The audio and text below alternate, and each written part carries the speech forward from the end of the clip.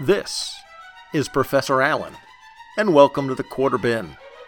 In every episode of this podcast, I will summarize, criticize, discuss, and review a single issue from my comic book collection, which I will select sort of at random.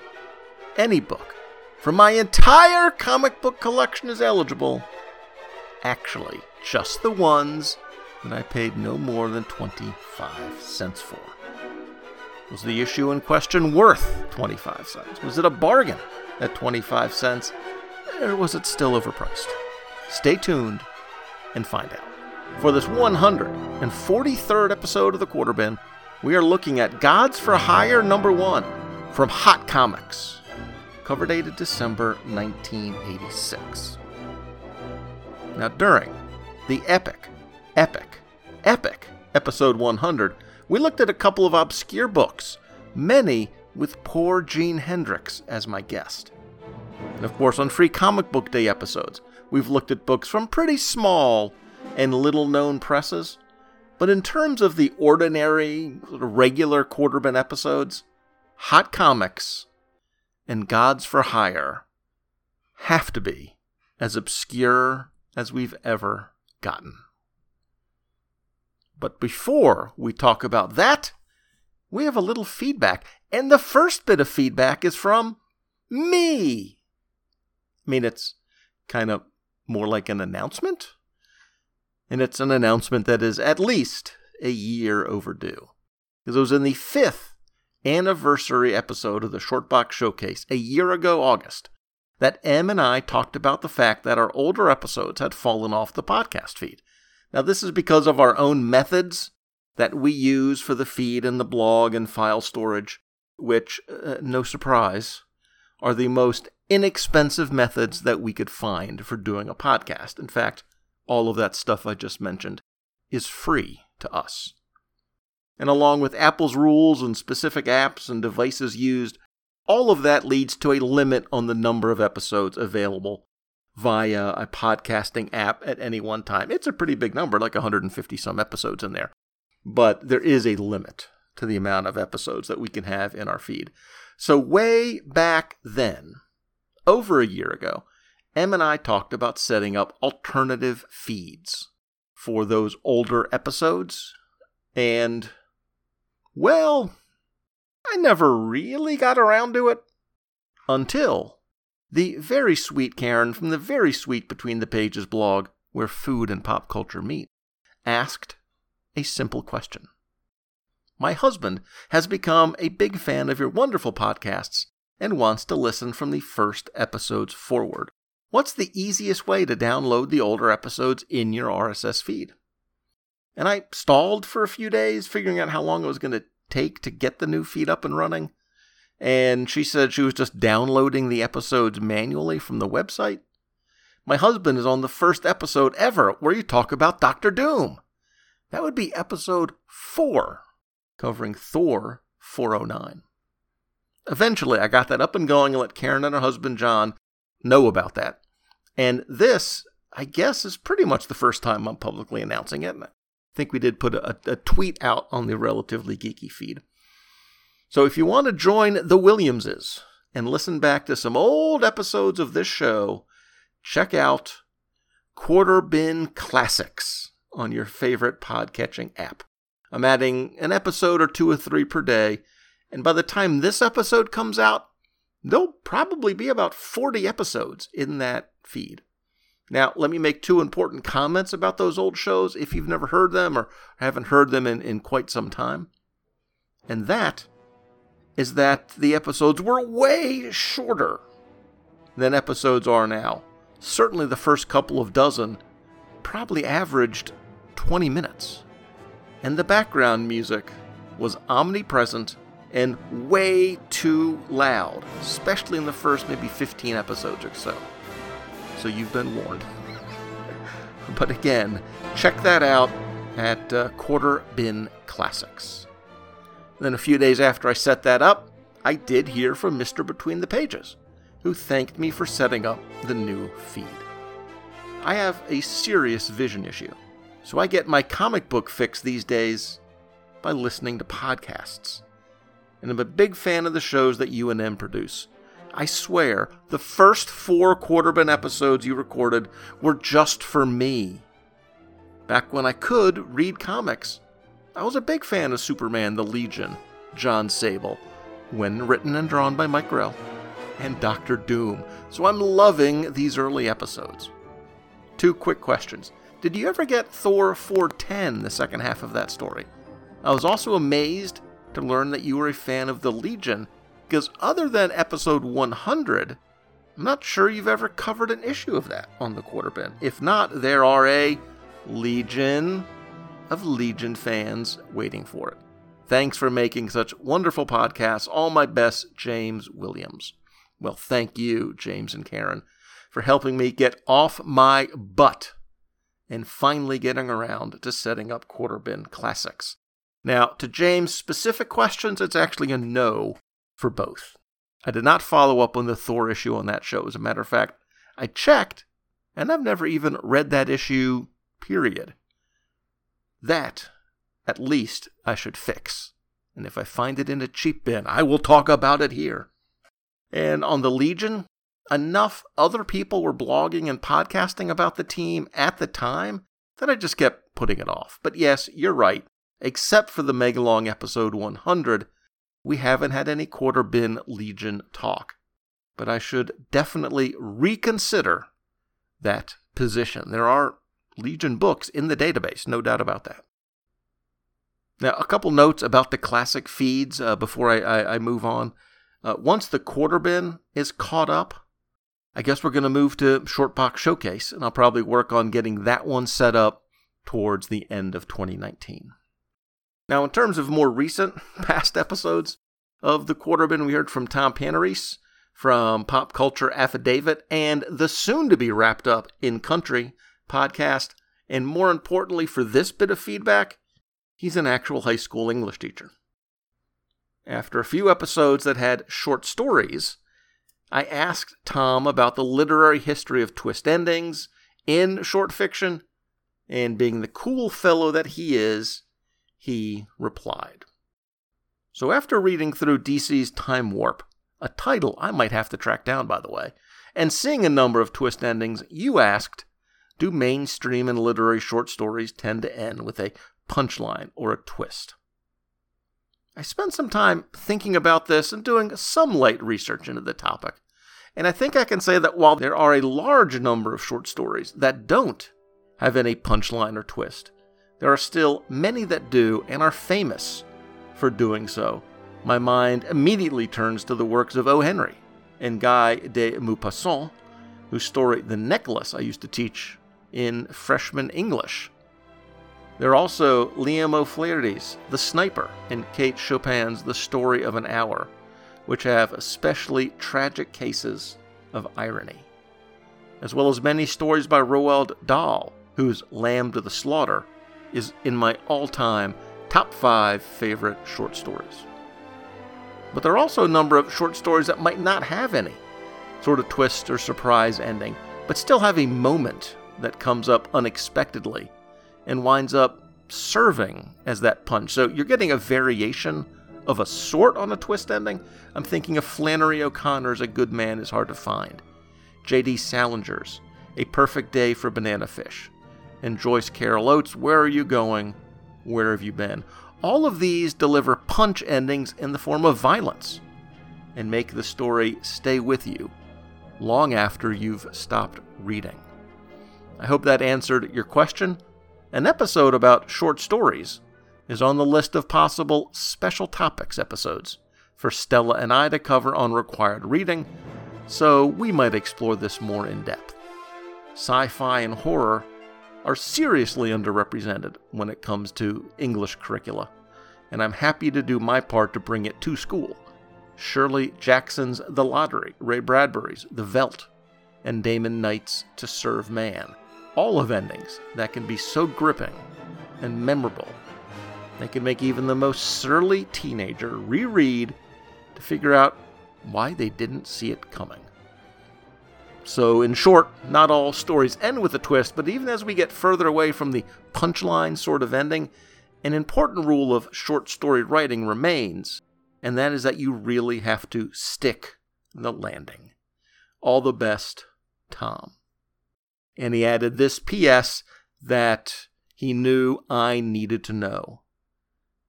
There is an enormous digital archive of issues of the classic sci-fi magazine Galaxy magazine.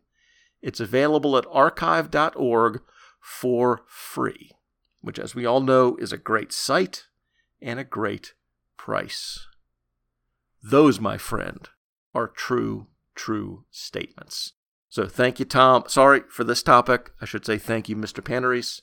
Appreciate you taking the time to answer that question of mine. I've also been communicating with Mike Zomkowski about his quarter bin finds across the country. We decided that there needed to be a database of comic stores and used bookstores across the country that have cheap comics. I don't exactly know if I'm going to organize that, but I can be the clearinghouse for that information.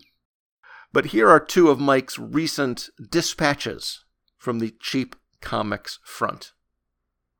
Ancient Comics, near the Seattle airport. 50 bins of quarter comics.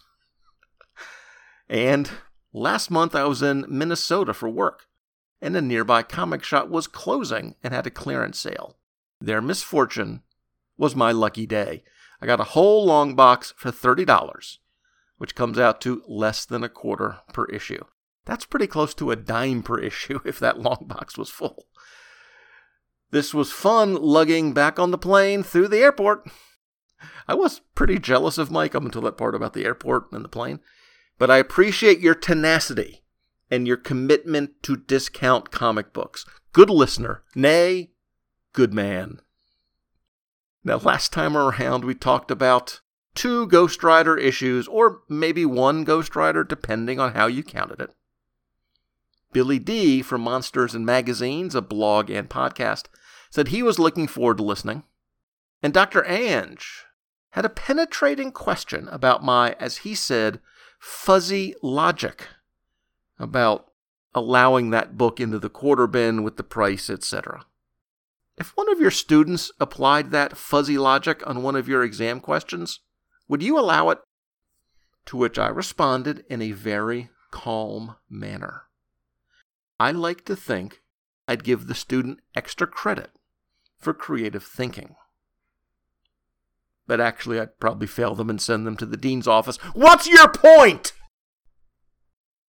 The good doctor also had a few comments on the issue itself, or at least on the character. I always thought Ghost Rider's look was boss.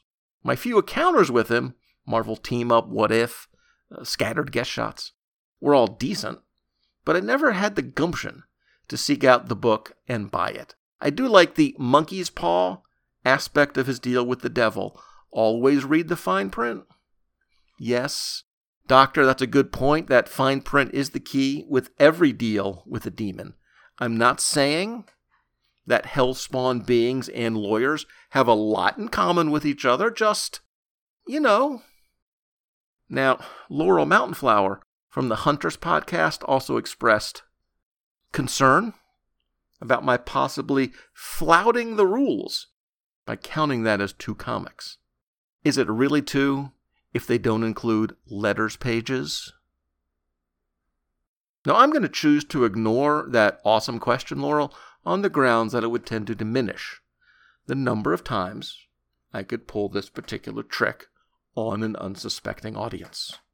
Now, in this case, the middle of the book did contain a reprint of the cover of the second issue, so I think that, sort of, in a manner of speaking, from a certain point of view, counts. But that does raise a general point about the listeners of this show. Y'all ask too many really good questions. I mean, it's annoying sometimes, yes, but I guess I'm saying keep them coming. Randy Watts heard Ghost Rider and was hoping for the guy on the horse, but to no avail.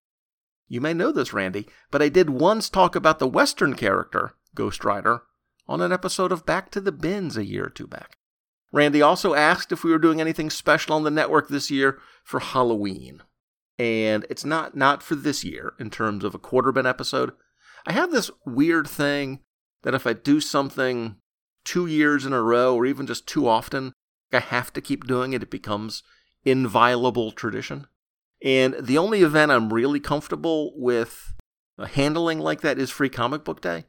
But other things we've celebrated or observed, mostly Halloween and Veterans Day as our examples, I do plan to get back to on this show, but not for this year. Now, I do enjoy, as I call it, seasonal reading. We did a tax episode on one April 15th when Wally West worked for the IRS. And the very first year of this podcast, our late December episode featured Luke Cage, which was my way of wishing listeners a sweet Christmas.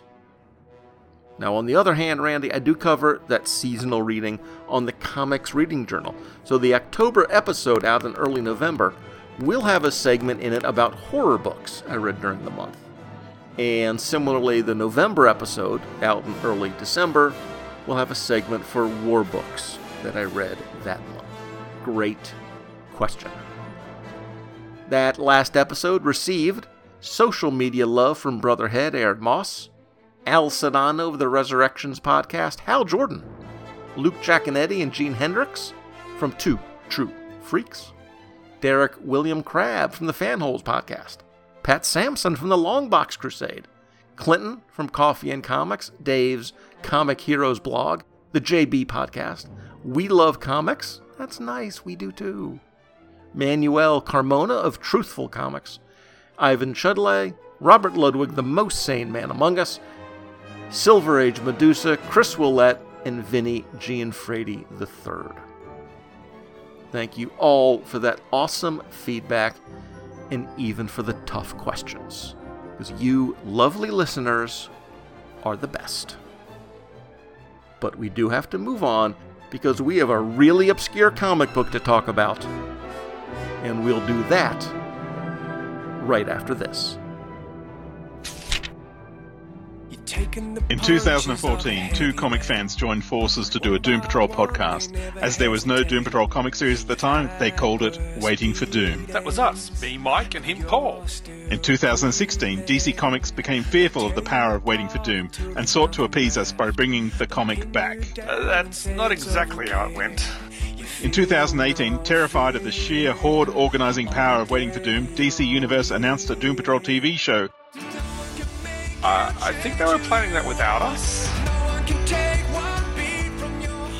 In 2019, they again brought back the Doom Patrol comic, hoping we would not smite them. This makes no sense. In 2021, they realised we were the most unstoppable force in existence and released the Doom Patrol movie. This is pure fantasy now.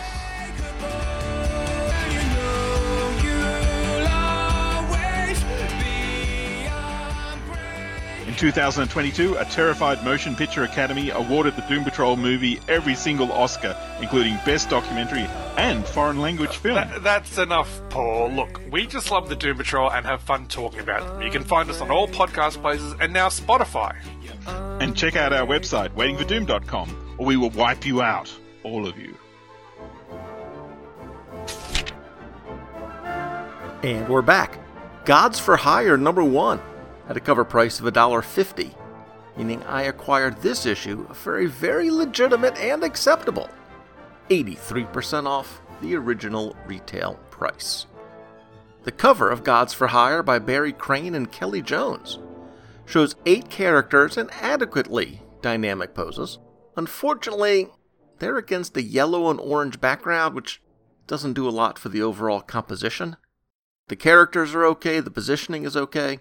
These guys are early in their careers, the artists I'm talking about, and just about everybody involved in this book is early in their careers.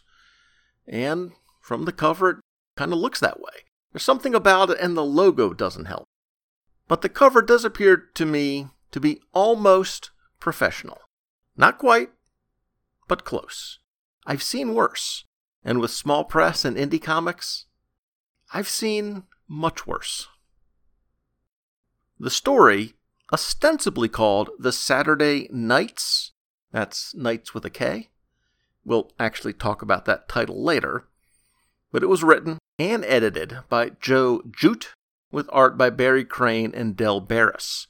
Both the Comic Book DB and Comics.org also credit as a co-writer with Joe Jute, Jack Hammer. Which has to be a pen name, right? Especially since this Mr. Hammer only has a few other credits to his name. Very strange. We start in old Japan, where it was your duty to fight fires. One firefighter enters a burning building, and he doesn't come out. No one could have survived that. We then meet Kent, who has been a god for 2 weeks now, although he hasn't noticed yet. He sees Melanie from across the street, and the two grab a meal. She comments on how his skin is glowing. It's tingly. He tells her that he's dead. Only kidding, I think. He tells her about his terrible auto accident leading to his death, and also where he's been in the 2 weeks since. In the flashback, we see him landing in a room of yellow and gold and statues. And he meets a man named Grail, who tells him he's in hell. But Kent knew that had to be wrong. If this was hell, why did I feel so great? He meets 6 others there, all of whom recently sort of died. These new folk are welcomed by a purple and gold-clad fella named Ambrosia. He is the overseer and declares these 7 the new knights of Avalon. Kent is going to be the Fist. His good friend Clark is there as well, and he's given the name Magician. In time, you will perceive the things you have always dreamed of.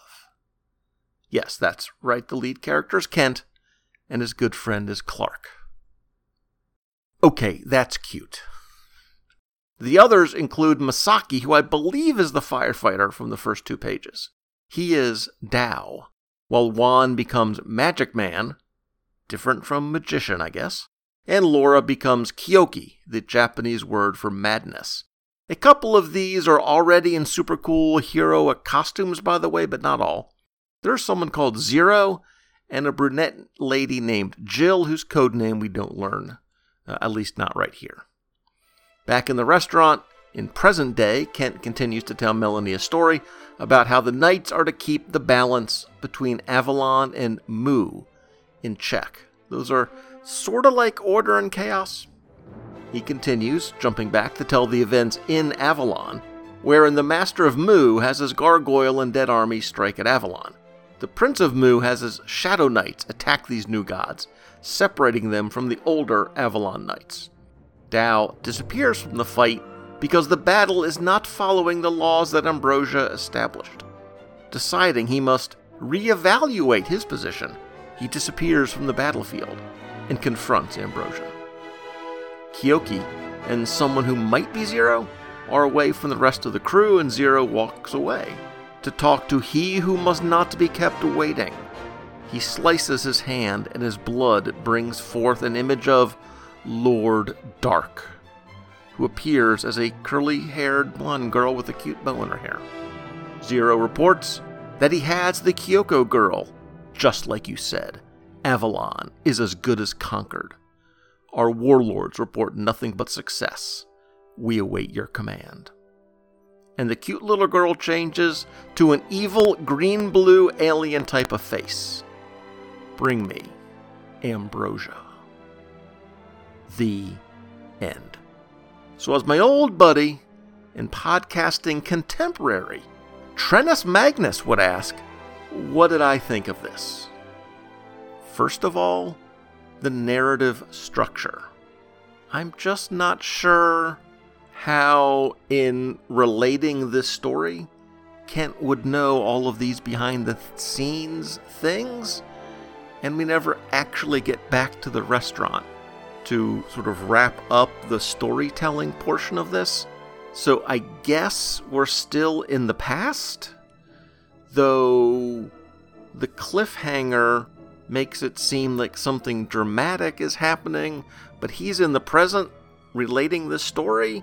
so he must have survived and seems to be in kind of a good mood. That whole aspect of this doesn't make sense. And also, what I think about this is that I really needed poor Gene Hendricks on this one because, spoilers, this is not that good. I don't want to give anything away, but this one is hovering right at the, is it worth a quarter, borderline. Now, a little bit about Hot Comics, the publisher. Over the duration of its existence, it produced a total of 8 issues of 5 titles, including this and another issue of Gods for Hire. Actually, let me start here. I get the gods part. They have powers of gods that are even referred to that at least once. But the for hire part of the title, there is not a hint of that in the book.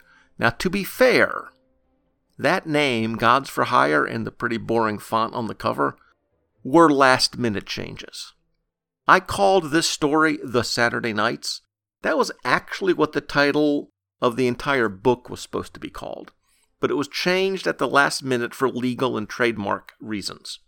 And I mean at the last minute, as in the letter from the publisher inside the issue welcomes us to the first issue of The Saturday Nights. And the house ad for next issue is advertising The Saturday Nights, issue 2.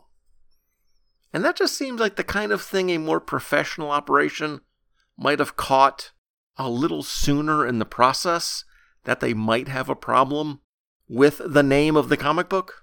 So I'm not inclined to give them the benefit of the doubt on the hasty title change and the new font, because perhaps those both were rushed, but perhaps they should have known better as well. In terms of the writer and the editor, Joe Jute, this is his 4th professional writing credit out of a total of 12. So I admit that I don't feel bad for not having heard of him before. And there was nothing in the story that makes this stand out, makes it different from the scores and scores of origin stories we've all read, of ordinary people coming together to form a team with strange new powers. We've read this a million times. And most of those million times, it's been more clear and dynamic than this. There was a lot that was not clear. I'm assuming the firefighter in Asia who dies in those first 2 pages is the Asian gentleman who appears in Avalon and becomes the Zen-based hero Dao. I'm assuming that because there's no evidence to the fact, no name given, no overt connection. I'm just assuming that those first 2 pages had to be related in some way to the rest of the comic. But again, the comic doesn't tell me this. And the numbers don't add up. The characters on the cover, the characters in Avalon, and the named characters, they aren't the same number of characters. So I imagine this is one of those cases, it's happened to me in writing my own stories, where just what's in your head makes perfect sense. You know how things are related, how things are connected, how the story goes from one spot to another, the flow of scenes, the connections. But to the reader, it doesn't make the same sense. Jute understood the elements of comics, and I give him credit for ending with a cliffhanger, a surprising dramatic turn. But in terms of the overall story in this issue, there's just not a lot of there. In terms of the art, for penciler Barry Crane, this is his 6th professional job. Most of his previous work was for First. And again, it shows as the work of a person early in their career. I don't mind criticizing his artwork as primitive and simplistic, because he did stay in the industry for about a decade, so he must have improved. Again, 6th credited work. His 2 highest profile gigs were probably Sonic Disruptors in 1988 and 3 issues of Conan in 1995. It's the inker, Del Barris, who may have had the most distinguished career in comics of anyone involved in this issue, not counting Kelly Jones on the cover. I mean, the talent that produced the insides of the comic. At this point, Barris had only been in comics for a year or so. But I think whatever good things are in the art, and I'm willing to give Barris the credit for that. And he was pretty prolific for the 10 years that he was active in comics, from 1985 to 1995. A couple of the costumes aren't bad, there is that. But there are a few pretty shaky ones too, in terms of color schemes and design elements. And the colors? Well, they are colorful, so that's something, right? Even for the mid-1980s, this is not professional level coloring. It's just all too much. But in a weird way, the fact that it was colored in an era where black and white independent books were a definite thing, producing a fully colored comic book, I have to say that is actually an achievement.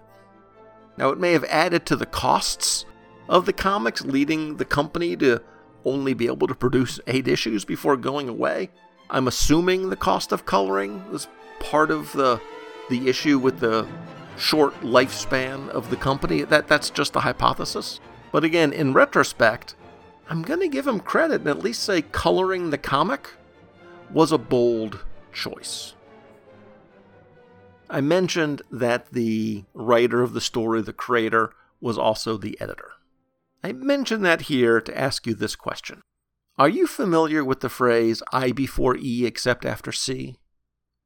As in the word perceive, Perceive? Well, on page 9 of the story, it's spelled the other way. The wrong way. That by itself is not a big deal, but for me, it's just emblematic of the many, many problems that this issue had. The kind of problems that could definitely affect my verdict. The verdict on Gods for Hire #1. For anyone who remembers the epic episode 100, let me just reiterate, I really should have had poor Gene Hendricks on this episode to cover this with me. It was that ungood. We had 8 characters on the cover, 7 in the book, and what I could tell, only 5 of them were named. And the art is semi-professional, when it's at its best. One of the nicest things I can say about this is that I'm impressed that it was colored. I'm not saying it was colored well. I'm impressed that it was colored at all. There are plenty of small press independent books from this era, the mid-80s, that are solid, that are entertaining, that are fun, that are at, or at least approaching, professional levels of quality. I like many of those books. Ask Darren and Ruth. They enjoy many of these books from this era. But this issue is not one of those. Gods for Hire #1. The good thing is, you will almost certainly never see this book in the wild. But if you do, know that it's not worth a quarter. Now that hardly ever happens on this show, and I suppose I could check, but I have the feeling that it's been quite a while since an issue failed to meet the very low standards that this podcast celebrates. And that mercifully wraps up our coverage of Gods for Hire #1, bringing podcast episode 143 to a close. To a merciful close. Next time. Well, I was looking back at the last few episodes and looking ahead at the next few episodes, what's scheduled. And I noticed that we've talked about and will be talking about a lot of issue #1s and other low-numbered issues. Now, obviously, statistically speaking, more #1 issues of comics are published than any other number, and then #2s and #3s and #4s, etc. And when a book does poorly, doesn't sell, and gets tossed into the cheap bins, it's likely to be a series that only went 3 or 5 or 7 issues or so, or like Gods for Hire, 2 issues.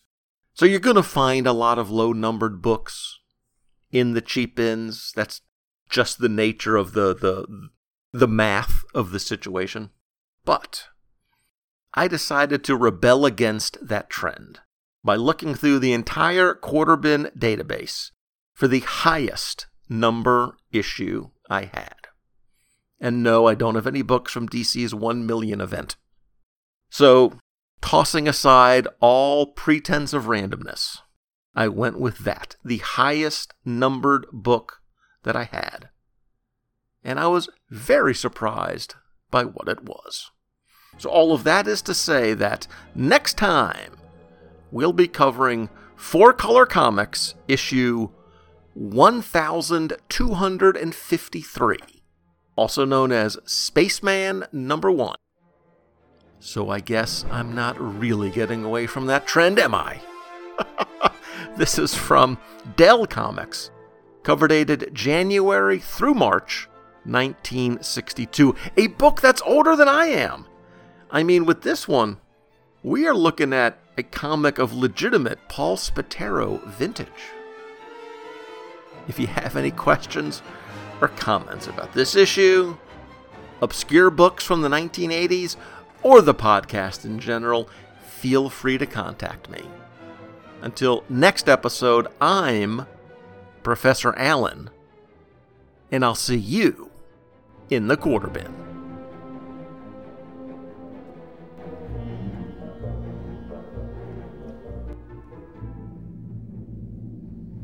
The Quarter Bin Podcast is part of the Relatively Geeky family of podcasts. Show notes and links are available at relativelygeekypodcast.blogspot.com, where the podcasts Uncovering the Bronze Age and Shortbox Showcase also make their home. Links to Facebook and Twitter are there as well. Feedback for the show is welcome at relativelygeeky@gmail.com. And if you like what we've got going here, please leave a review and a rating in iTunes. It'll help more people discover the show. Thanks again for listening.